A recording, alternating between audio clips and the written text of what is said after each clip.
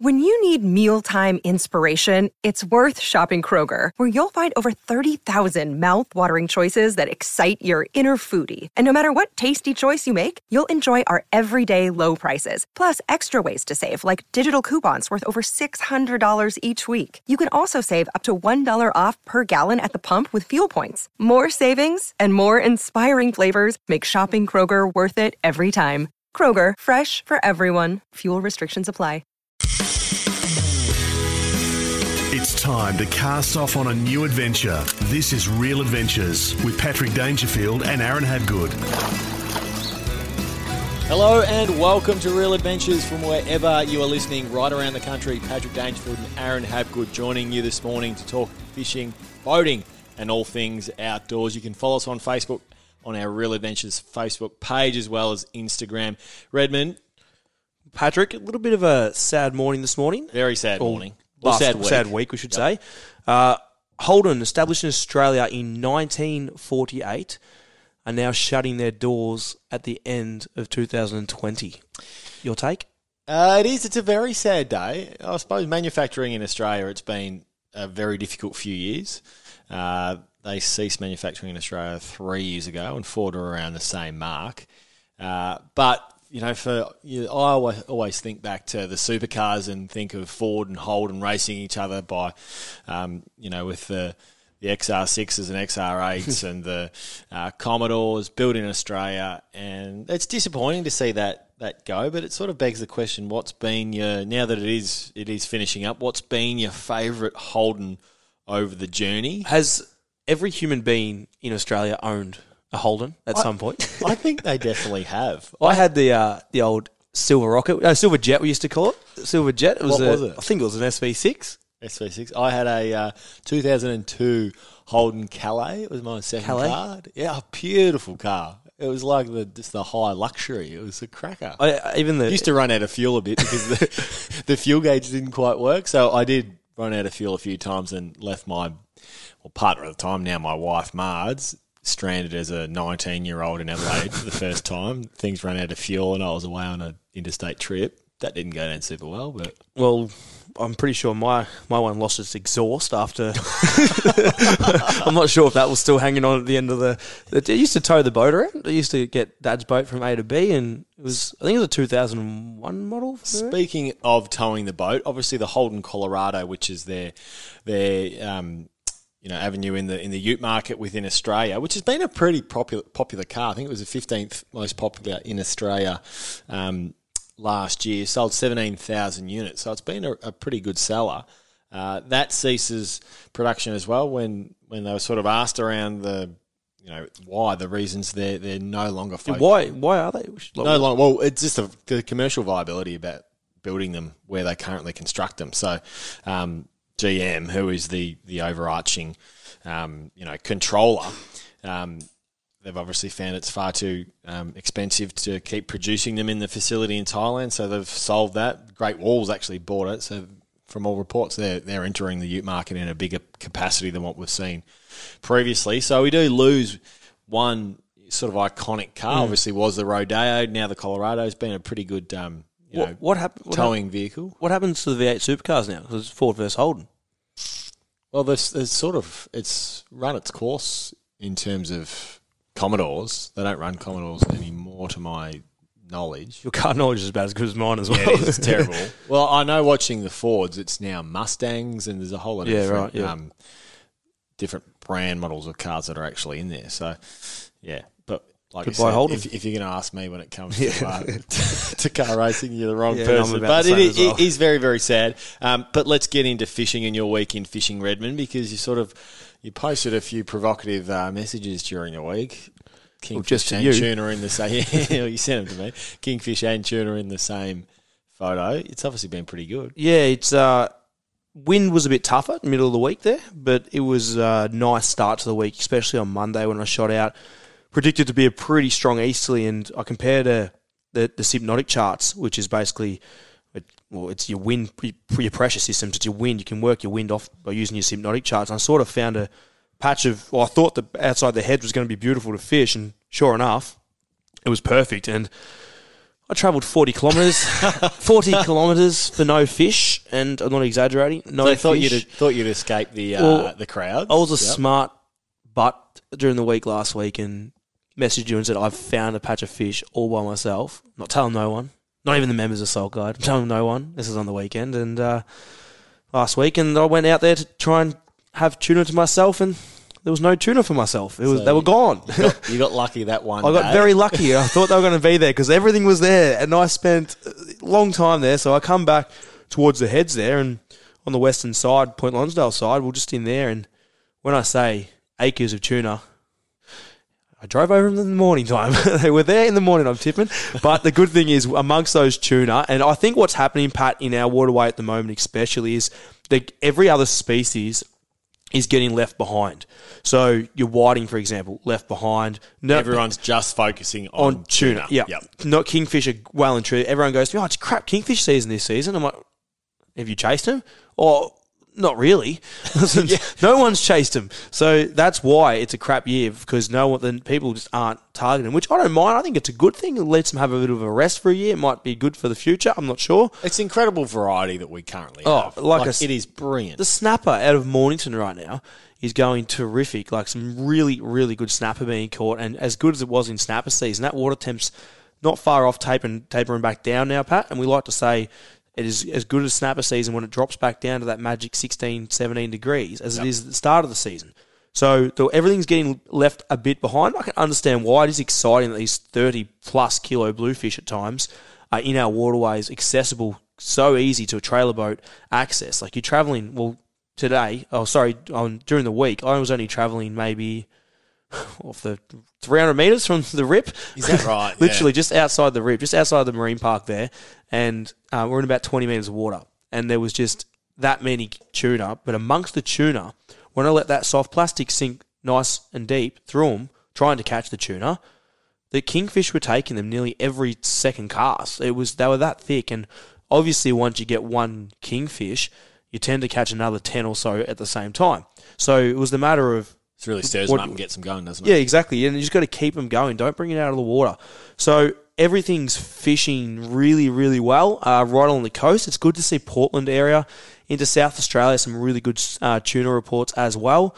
It's funny enough, when you and I sat at the Alban Glashan documentary a few months back, saying, what was the number? I think it was like 6%. Was it 6% or 9%? Of what it got down to. Yeah, what is it? No, isn't it what it is now? It was down to 4%. Yeah, and it's slowly slowly pushing up around that 14%. I think so it is. It's 14%. So that's what think about when it's a few years it's come to that. Think about in a few years' time what's going to happen, and they're going to see these tuna in these areas in such big numbers as well, because they are right along the whole southern, like South Victorian coast right now. Like what I mean by that is I'm talking Portland, past Portland, even South Australia, right down to nearly bloody Malakuta. So that is acres on acres of school tuna at the minute. So how long are they going to hang around for? Oh, Pat, because they're not affected by... If I had $1 for every time I've been asked that, I wouldn't be sitting here now doing it with you. I'd be a very rich man. I don't know. I really don't. There's no reason for them to be here, to be honest. As bad, like what I mean by that, there is. They're interested in no, something. but there's nothing different to last year or the year before. So what's happened? Like, there's no, I haven't noticed anything. The bait's the same. Everything's very similar. Yeah, we were talking about walls of bait last season. Literally, like it was bait. Well, what's changed? Like, what's the reason? What I mean by that, as an angler, you try and work out. People, you go fishing. When you catch fish, it's easy. It's when you don't catch fish is when you want to work out why something isn't here. Now, when the tuna aren't here, you say to yourself, well, they're not here because we don't have the bait stocks, or the ocean current isn't here. Yep. To tell you the honest truth, the ocean currents that are pushed down hasn't been massive in our favour. They've been okay ones at times wrapping around the Cape Otway, but not enough I don't think, for what we've seen. So, yeah, everything's going really well for them, for the tuna. It's great to see the hard work that people are putting into it. But I can just say one thing about these tuna. When you're chasing them, Pat, I know you and I have changed our lures or bungee casts, whatever we're using. Can you please change them to trebles? Your hooks. The reason I'm saying, change your trebles. Get rid of your trebles, and let's get some single hooks on. Yep. I'm watching people say they're releasing fish, and which is great to see, but they've taken a deep diver and they've copped 6 hooks in its face, and there's blood everywhere. fish has got pretty much no chance and not going to release very well.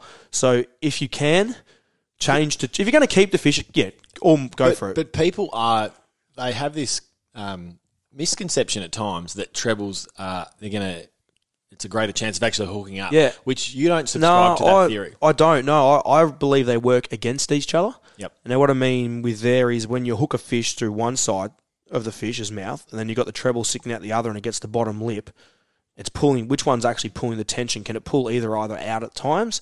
Not only that is... They're bloody dangerous, as the GT Buster found out a few months ago. I don't know if you've seen that, our friend of the show. Copped one in his leg. Yep. But, yeah, they can be dangerous. If you can stand on them as well, and you get 3 of them in your foot, you're basically getting surgery because they're not coming out. But you're ripping the fishes. And you're destroying the fish, literally destroying the fish. But on a positive note as well, how cool is this? Did you see during the week? A bass? Yes, I did see. This is quite extraordinary. It is. So there's been a Japanese sea bass caught in the Hunter River. Oh, there's 2 bass stories. You keep going. Well, you're going to talk about the other. tag No, you go. You go with that one. I was excited to see that there's been it's not I don't know whether it's a good thing. Following scripts today. There's been a Japanese sea bass caught in the Hunter River, and this thing was 80, 90 centimetres. So what is it? Well, where do they come from? Well, the Japanese sea bass, funnily enough, it comes from Japan. Oh, not China? Which might surprise a few. No, it has come from Japan. And what they've said is it's obviously been caught in a ship's ballast. When the ship picks up water, they obviously want to travel lower with a lower centre of gravity so they don't move as much, and then they release that ballast once they get into Australian waters, and they think they must have been sucked up in that, and then it's been released. Now, they're a bit unsure whether this is a breeding population or whether it's just been... By chance? By chance, exactly right. But Newcastle angler Ben Hall captured trophy size on fly. So that was... On a fly? Unreal to see. Yeah, it's quite extraordinary. But, sorry, your story when it comes to bass... This is even cooler, I reckon. I absolutely agree. The bass... What... You've always wanted to catch these. You love these fish. I do. They're beautiful fish, incredibly aggressive. You see them in the American bass, you see them over in the States, and they're eating people's thumbs. They're just a brilliant fish, and we've got them in Australia that are apparently more aggressive. They say they are more aggressive, especially on the surface there. So 20th of January, Patrick, what were you doing in 1994? I was 4 years old, not doing a huge Not doing a lot. Well, there's a bass tagged on that day that was 26.5 centimetres at Reynolds Creek, and it has just been recaptured as of last week, 9,507 days later, in Tinalpa Creek. Is that how you pronounce it? I'm not sure you're telling this story. Tinalpa Creek at 39 centimetres. If you say it quickly, it just sounds like you know what you're talking about. I won't ask that then next time. It was 39, and this is another interesting fact too. So it's gone from 26 to 39 centimetres, say. Yep. 26 years later, 190 kilometres journey. It's travelled through the Ben River. It's gone through all sorts of places. But what I find more extraordinary is 26.5 centimetres to 39 in 26 years. Yep. It's a bit around when people keep 40 centimetre bream. I just yeah. don't like it. And, you know, you've copped it before for keeping really big tuna and really big marlin.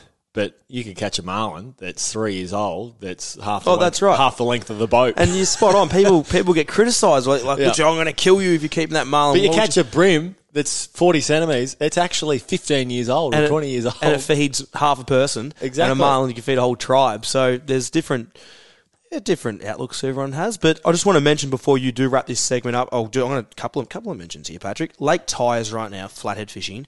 I know you've got a relative down there. Fishing extremely, extremely well at the moment.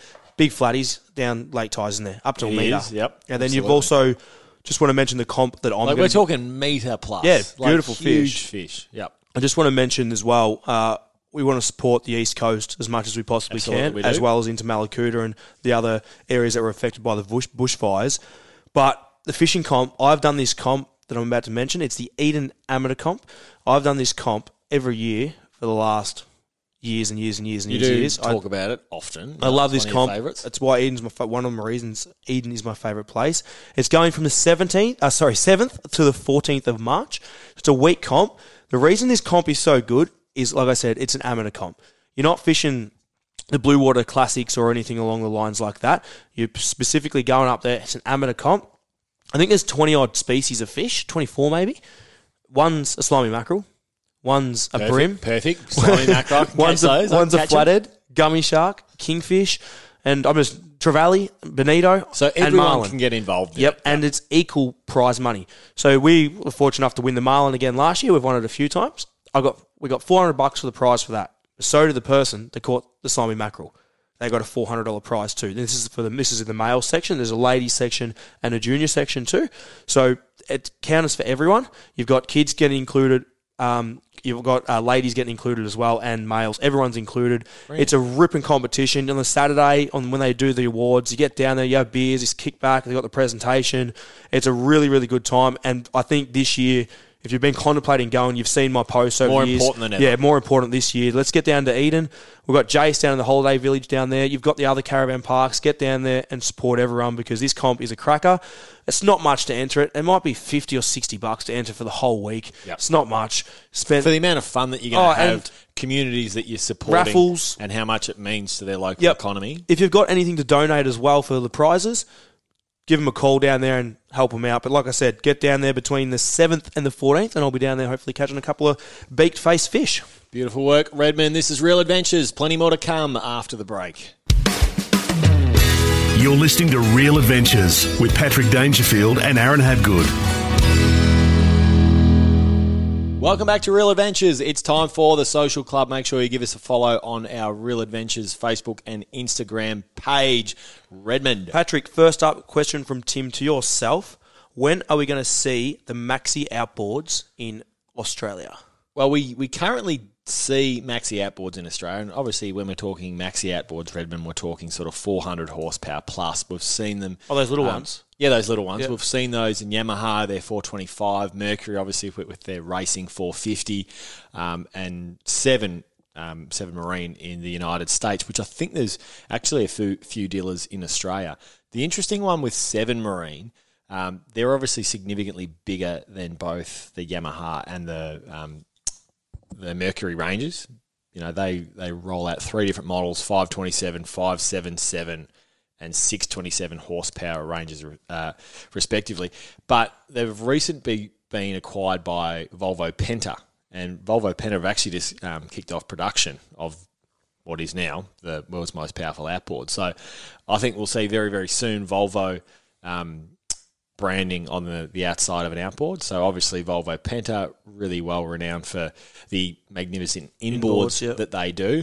But now what we're going to see with their outboards, which are currently branded as Seven Marine, they purchased it, but the integration of all the electronics that Volvo have, that'll now be readily available through Seven Marine. Big diesel outboards? Well, we have seen diesel outboards. The problem the problem with Sevens have always been the fact that they're so heavy. They're a really heavy outboard compared to what Mercury produce, what Yamaha produce, and even Yamaha's is a really heavy outboard as well. And also just the amount of outboards that they actually import into Australia, it's not many. So what it means is the cost that you have for them is just enormous compared to what a 450 racing Mercury would be, or a Yamaha 425, which I still think are around the 60 grand mark from memory. It's a lot of money, when are we going to see them? We're going to start to see them more and more. The more that are imported into Australia, the more people that buy them, the price point will come down. At the moment, clearly, there's not a huge market for it. You see in the Miami boat shows, every second 4, boat. 5, 6, 7, 8 outboards on the back of a boat. That's not unnatural to see. We haven't seen as much in Australia. How does that work? Waterways are a lot different compared to what we have in Oz. I don't know a lot about what you're speaking about there with the multiple engines on boats. How does it work with transom and stuff?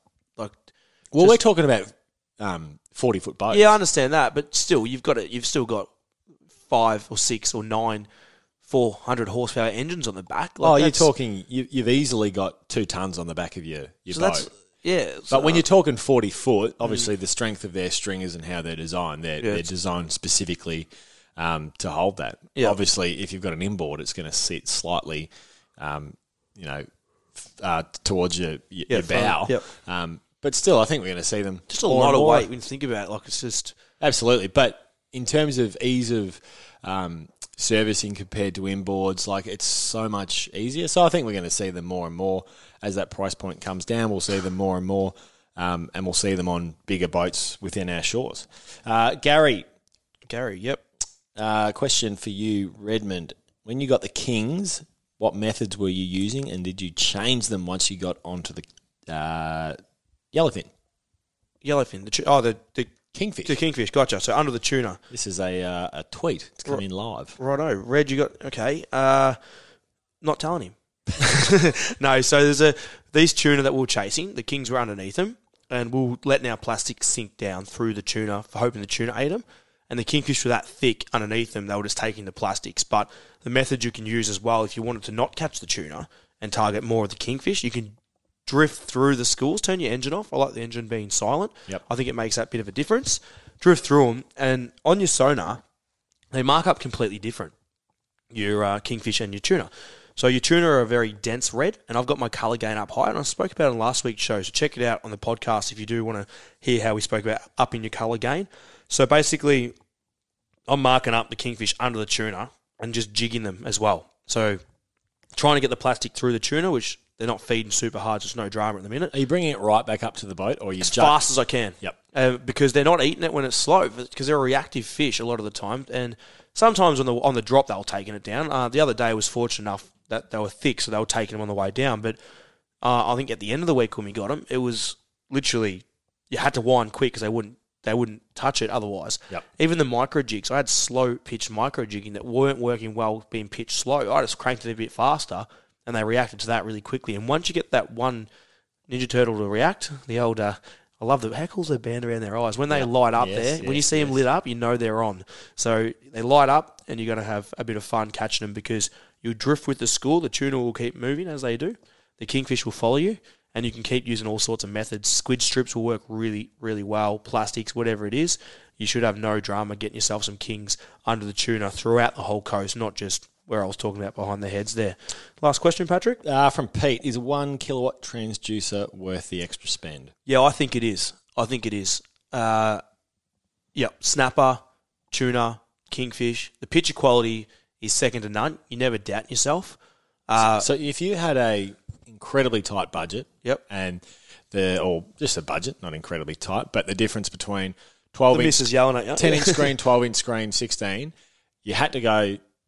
You would focus on that transducer and go the smaller screen to get the quality and image that it produces. I reckon I would. Yeah, as long as the unit itself supported it. Yep. You do need to check that, but as long as it supported it, any 1 kilowatt transducer will be. The picture from them these days, you can go right up to 3 kilowatts for certain methods, deep dropping and along the likes, but the quality you'll get out of your 1 kilowatt, your arches, your nice picture, just like is going to be a lot better than a 600. But in saying that, I probably wouldn't have it if I was a specific, say, bay fisherman. So if I didn't go offshore and chase any pelagics or anything like that, I'd probably more maybe just say, you get away with the 600. But the snapper readings we get, you know what it does? It gives you confidence in yourself to actually be like, all right, that's definitely fish, or this is definitely where I want to be. So, I would definitely get a 1 kilowatt transducer if you're fishing shallow water. That wraps up our social club. If you've got a question for Aaron or I, make sure you send it into our Real Adventures Facebook or Instagram page. It's time for our dream boating destinations. And our dream boating destinations, thanks to Club Marine. Insure your boat or jet ski with Club Marine. Call or search Club Marine to find out more. Ask for a PDS to see if this insurance is right for you. Our dream boating destination this morning is Arno Bay in South Australia, a small coastal town, heavily reliant on tourism on the east coast of the Eyre Peninsula in South Australia.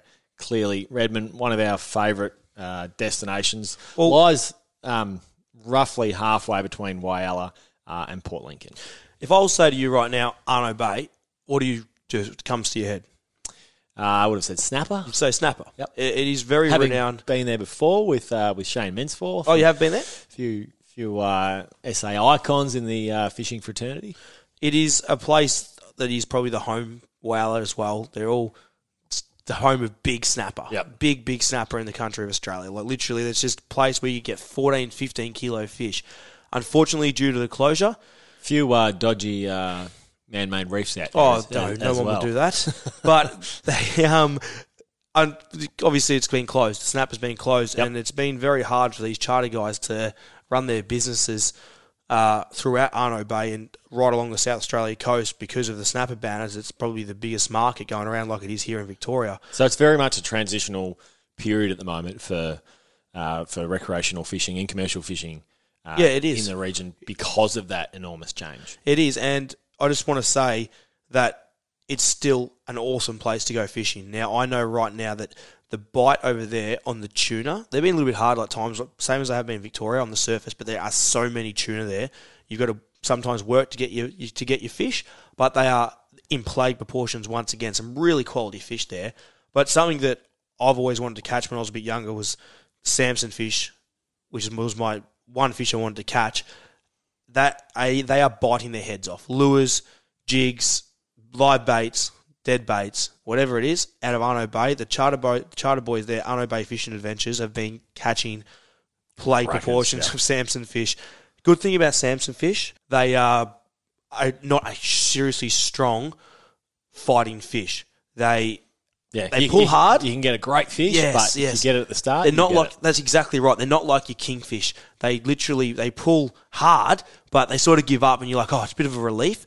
And in saying the kingfish, there are some really quality kingfish being caught throughout that area where they're getting these Samson fish and the tuna. So just keep in your head, if you want to catch some awesome fish, head down to Arno Bay. And Patrick, where is it? How many kilometres from Melbourne? I'm not sure. In the car. I know.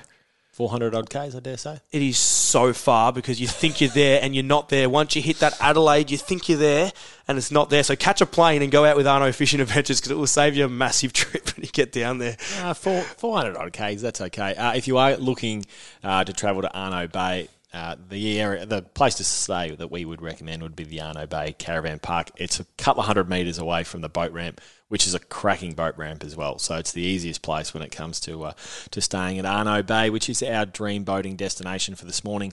Club Marine is Australia's leading provider of insurance for boats and jet skis, and now you can win the dream with Club Marine.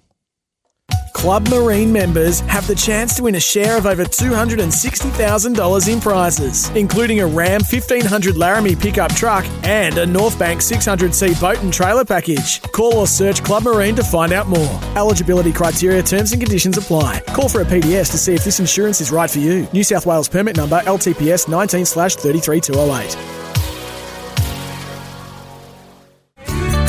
On Real Adventures, it's time to get all aboard for Dometic, mobile living made easy. Welcome back to Real Adventures. It's time for All Aboard, thanks to Dometic's CIB 26 cooler bag. Keep food and drinks cool on your adventures. Our special guest this morning is the Managing Director of North Bank Boats, Rob Cumming. Good morning, Robbie. Hey, Paddy. G'day, Red. How you going? Morning, Rob. Now, Rob, over the weekend, North Bank had their 11th North Bank fishing competition held at the beautiful Wallaroo. You've been holding it there for a while now. How successful was it? And a bit of a report on Ned McHenry, a young Adelaide rookie. He's obviously just picked up a new boat, and we're interested in how young Ned went. Yeah, no dramas, mate. Well, yeah, you're right, Paddy. It was our 11th North Bank Family Fishing Comp, proudly sponsored by Club Marine, and it was our 11th event held at beautiful seaside town of Wallaroo on the Yorke Peninsula. This year was our best year we've had, I think, for 7 years, mate. We had 29 vessels on the water on Sunday. We had to cancel Saturday due to weather. So we quick ring round, mate, and everybody decided to fish on Sunday rather than Saturday. 90-odd competitors, mate, and had a beautiful dinner on Saturday night for everybody, and 115 or 120 come for a meal as well on Saturday night. And the boys fished on Sunday. It was really good. Plenty of fish were caught. A local Wallaroo team won the comp, Team Frost. They were greenhorns, mate, and it was good for a rookie to take home the Brownlow, mate, as such, I suppose, the Wallaroo comp. Inside knowledge, surely that's a bit of an advantage. Yeah, a couple of young fellas, mate, are pretty keen fishers, and they showed up a couple of the old guys, mate, the past winners, and it was a great event, mate. Great family event, heaps of kids. I think a record number of kids fished this year. I think it was 11 or 12. And no, the weather was fine, mate, on Sunday. Wouldn't have mattered in the North Bank, obviously, but they all got back to the ramp safely and all weighed in on Sunday afternoon. What take us through the comp, Rob? Like what you said, it's a fishing comp. What I understand, fish need to be caught, but how do you win and how does it work? Yeah, so we have a few categories, Red. We have, and due to the snapper ban in South Australia now, so we had to switch our comp around, which was obviously a snapper-based competition. So we have a champion team which has to catch all three species on the day, which is a whiting, crab, and this year we had the southern marlin, the garfish. So yep. We had to, they have to catch all three species to enter the champion trophy. And then we have a length competition for whiting crab, and we had a mystery prize of a squid this year. There's nearly $25,000 worth of prizes, mate. So we had a few bits and pieces, obviously, thanks to our fantastic sponsors. It was just a great event. But, and you mentioned Ned McHenry earlier. Yes, how did Ned go? Yes, young Ned. He was a rookie at this comp as well, but he did a bit of a chat on Saturday night dinner with, he brought up his big mate Riley O'Brien with him. And the boys, I spoke to him yesterday afternoon, had to wake him up. As it turned out, he'd had a big day on the water. I think they had the first trial game on Saturday, so they're a bit buggered, the fellas. But yeah, he got a feed. That's all he put it as. So I assume he got one whiting, one crab, and one garfish by the sound Not of hungry. That. No.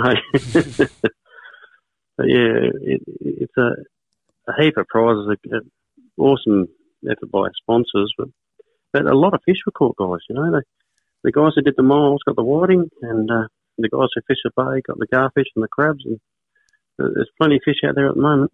Rob, you spoke about it in answer to that last question. How has the snapper ban affected, or if it has affected, your business at North Bank? Because obviously there was a huge amount of controversy around it when it was first introduced. We've seen a relatively small sample size so far, but how has it affected the industry in South Australia? It's had a huge effect, Pat, and I hope you got some listening ears of an MP close by, mate, because it has had a real effect on retail. We're nearly 22% down in our trading figures since the announcement of the snapper ban. So, as anybody knows, that's a big effect on business. I'd hate to see some of the downturns in the local communities. I spoke to young Johnny Penner, complete angler at Wallaroo. He had a similar number as us. He said they were 25% down. It's had a huge impact on marine and boating, fishing retailers in South Australia, yes. We were speaking about Arno Bay in our previous category and talking just about what a wonderful fishery it is and how there's other fish at the moment to be caught, and this time of the year it is a wonderful fishery. But obviously there's different locations around South Australia where primarily it's your snapper and whiting that are your meat and potatoes. Clearly those are the towns that have really been hit hard. Yeah, I agree. And I drove back from Lincoln the other week, mate, and drove past Arno Bay and Port Neal, Port Broughton, Whale used to be the home of the big snapper. Some mentioned Port Hughes, Wallaroo. Like these seaside communities, mate, would be hurting, mentally from, travel dollars, I suppose. Guys going up there for the weekend with their mates or family. Yeah, it has had a bit of an effect, I think, on everybody. Rob, I don't want to scare you, and like you just said, but just around the corner, literally, is the Melbourne Boat Show, which, funny enough, Pat and I are already in planning for that as well. And what's going to be new from the North Bank stand this year? Yeah, we've got some new products coming. We've got a modified 7.5 metre craft.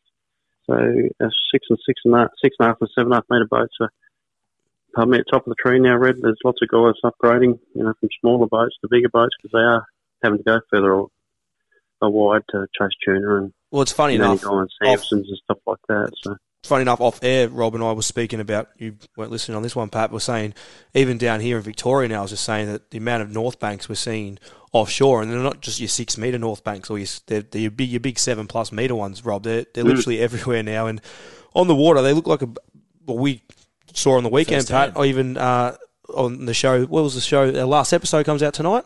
It does. It does. On Road to Adventure, the 750. Yeah, we took that up there, and just the way it looks on the water is a beautiful looking boat. And I think you've done really well with the boys. That blue colour you're selling, Rob, I don't know what you've done there, but I'm gonna have to, I wasn't sure about it at the start, but it's rubbed off on me now. Yeah, that's a secret squirrel colour for us, Red. So that's gone really well, the blue. And it's amazing that we'll make it a bit of our showpiece for Melbourne Boat Show coming up as well in 2020. I don't think we'll have a 750 blue one there this year, but that product's been taken to really well by our customer base, and it's a pretty common colour when you go through the factory there this morning, mate. And there's lots of light blue boats happening. Rob, maybe a few more after your fantastic TV show. Yeah, I reckon that's the reason. Rob, it's a few months away. The boat show is my 750 going to be ready by the time that the boat show's here? Well, Pat, as you know, mate, you're only getting honest feedback from North Bank, and I'll say no. But you know what? It's not even Rob's building crew. It's probably because you haven't sent your list of what you want on the boat yet. I'm going to go with because it's a sizable list. Rob, I will send that list to you. I really appreciate your support. I will send you this. I only want it because I wouldn't mind going out in here and there. I don't mind the North Banks. They're not a bad boat, Patrick. I want a 750. I'll take one of them too. Couple of twin 200 Mercs. Hey, Rob, thank you very much for joining us this morning on Real Adventures and filling us in with the North Bank Fishing Boat Competition. The 11th year it's been running. It's a beautiful boat. It's actually, at the moment, Redmond, you can win the dream with Club Marine. Well, it's a 6-metre North Bank boat that you're winning as a part of that competition. So a beautiful craft and even more reason to get involved with that. Thanks for joining us, Rob. Absolute pleasure, guys. Anytime, and hope you and your listeners have a great year. Take care. Rob Cumming, General Manager for North Bank Boats. That was all aboard for Dometic. Dometic, mobile living made easy. It's time for Red's Review. Redmond this week. Patrick, this week it is all about the stick faces, the marlin, because it's about to. We've had a slow start, bushfires, current, cyclone literally on the East Coast. It's been a wild ride for the East Coast. Floods, they've copped it. It's enough. We don't want to talk about that though. We're going to talk about fishing now. Yep. What I think you need for the marlin is here's a few things that I believe is a must for the marlin. If you're interested in getting into it. If you're interested in targeting them. One thing I will say is it does cost a little bit of money to go marlin fishing, but the good thing with it is it lasts. So everything you sort of get will get you through a period of time. Now, what I mean by that is like rip charts, you pay your yearly subscription. I think it's a must. That there will save you countless hours of driving around on the water and pinpoint you. For the money you're going to save in fuel by using the chart effectively to learning how to read it, you're going to cover the cost of whatever it is, $200 a year. So in just fuel. So that there is going to pinpoint where the marlin are. Another must is outriggers. Outriggers you need because it will catch you a lot more fish. We run our 50s in free spool mode and it runs out of your lacquer band or whatever you want to run off your outrigger, which drops to a free falls to a marlin, and that way you can use circle hooks effectively to catch these fish and let them swim with it to set the hooks properly. I haven't got all day here. I'll go to the next one. You need a sonar. I could talk for hours. A sonar is really important up there. Marking your bait up is critical. You need to mark your bait, and also you need to mark your fish up also. 24 kilo outfits. Let's be honest, that's going to cover everything. You get sharks with it, barrel, bluefin tuna, marlin. 24 kilo outfits. Your rod, your reel, your line class. That's done. Fluoro versus mono. Always have fluoro handy. You can run your 200-pound leader on your marlin or your 150-pound on your normal mono, but the fluoro can be the day. It can be the day where fluoro gets you more bites. The reason for this, fluorocarbon is a tougher leader, a leader trace, that you therefore can drop your line class. You can go down to 100 to 130 pound even, 120 pound. So you can get lighter line class. So when you are live baiting, they look more natural in the water than what it is running thicker 200. So I think you need fluoro. Wind on leaders, sorry, I've run out of time here. Wind on leaders are really good, especially for the people who are learning. You can lead your fish up a little bit easier. Your wax thread and your needles, really important to stitching skip baits as well as stitching live baits through the nose. Circle hooks, I believe, is pretty much a must for marlin. I fish pretty much all circle hooks, obviously not in lures, but I try to limit when I lure fish for marlin. If you're running circle lures, run your SL12s, which are your very thin marlin hooks. You got to run your drag back a little bit, but with striped marlin the way they feed, you'll get a more effective bite. And just quickly, a bait jig as well. Bait jig is critical. You need to catch bait out there, and you want to catch 5 or 6 at once.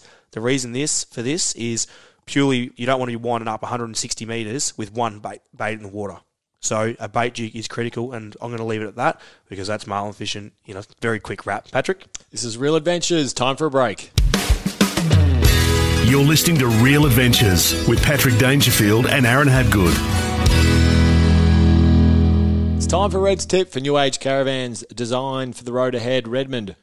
This week, Patrick, is coming off the back of what I seen this week and last week. People reversing around at boat ramps. You come off the trailer. It could be a show in itself. And I don't know how many times I've got to say it is, when you back your boat off the trailer, you have your engine slightly up. As you fall off the trailer, are you listening? Fall off the trailer. The engine goes down as the nose flattens out to the water level. You with me? Because you're sitting on an angle. Yep. If you don't do that, in reverse, you have got no control. No capability I watched of steering. two blokes reverse smack bang into the side of each other the other day, both trying to get out of the way and turning their steering wheel, but the prop is out of the water basically. And it's just blowing water everywhere. At the ramp, if you want to, even when you're a well-designed ramp, that ramp angle continues well into the water. It does, so you're not going to hit your a lot of the time you're not your gonna leg hit, no. on the ground, You're even not. if you went right down. No, you won't. And yeah, I watch people try and park to piers, and like when I approach a pier, I come nearly parallel to the shore, slight angle. To the pier, and then I in forward gear. Then I tap reverse and put the steering wheel towards the actual pier itself to stop me and straighten me up. You can't do that if your engine's out of the water because you're not going to have any grip or grab. Yep. The best thing when you are driving a boat, you've actually got a lot more control in reverse than you do in forward, Pat. Now, you can drive off piers, you can drive off everything in reverse and not hit. Yep. So if I'm parked on a pier and I've got the wind holding me onto the pier, I reverse left hand down off that pier and I do a spin and then off I go 180 out the other way. Where if you were to do that in forward, you can't do it because the engine's at the back of the boat and pushes you. So the back of the boat, you got more control, more steering, but only if your engine is in the water. There's no good of it blowing water into your mate's boat. Well, it's pretty funny, but you're not going to have any control. That there is this week's tip. I think it's the gaff time, Patrick. That was Red's tip for New Age Caravans. Take your caravanning experience to the next level. New Age Caravans designed for the road ahead. The flying gaff this week goes to 4 men who didn't play by the rules last week when it came to snapper fishing in Port Phillip Bay. They caught 119 snapper, which fisheries seized. Just totally ridiculous. Sizes between 17 and 27. Now, clearly we know the size limit is well above that. So those blokes have the gaff this week. Call 13FISH or 1334 74 anytime to report illegal fishing activity. They got their car seized and everything. Yeah, they certainly did. So it's so much like... Is it worth it taking... Like, I just don't get it. It's just not. And for our fishery, let's protect it. So that is the flying gaff. Just a quick thing. If you do catch undersized pinkies when you're whiting fishing, don't kill them or hurt them because that's our fishery in 5 years' time. Bang. That wraps us up for this week of Real Adventures. We're going fishing.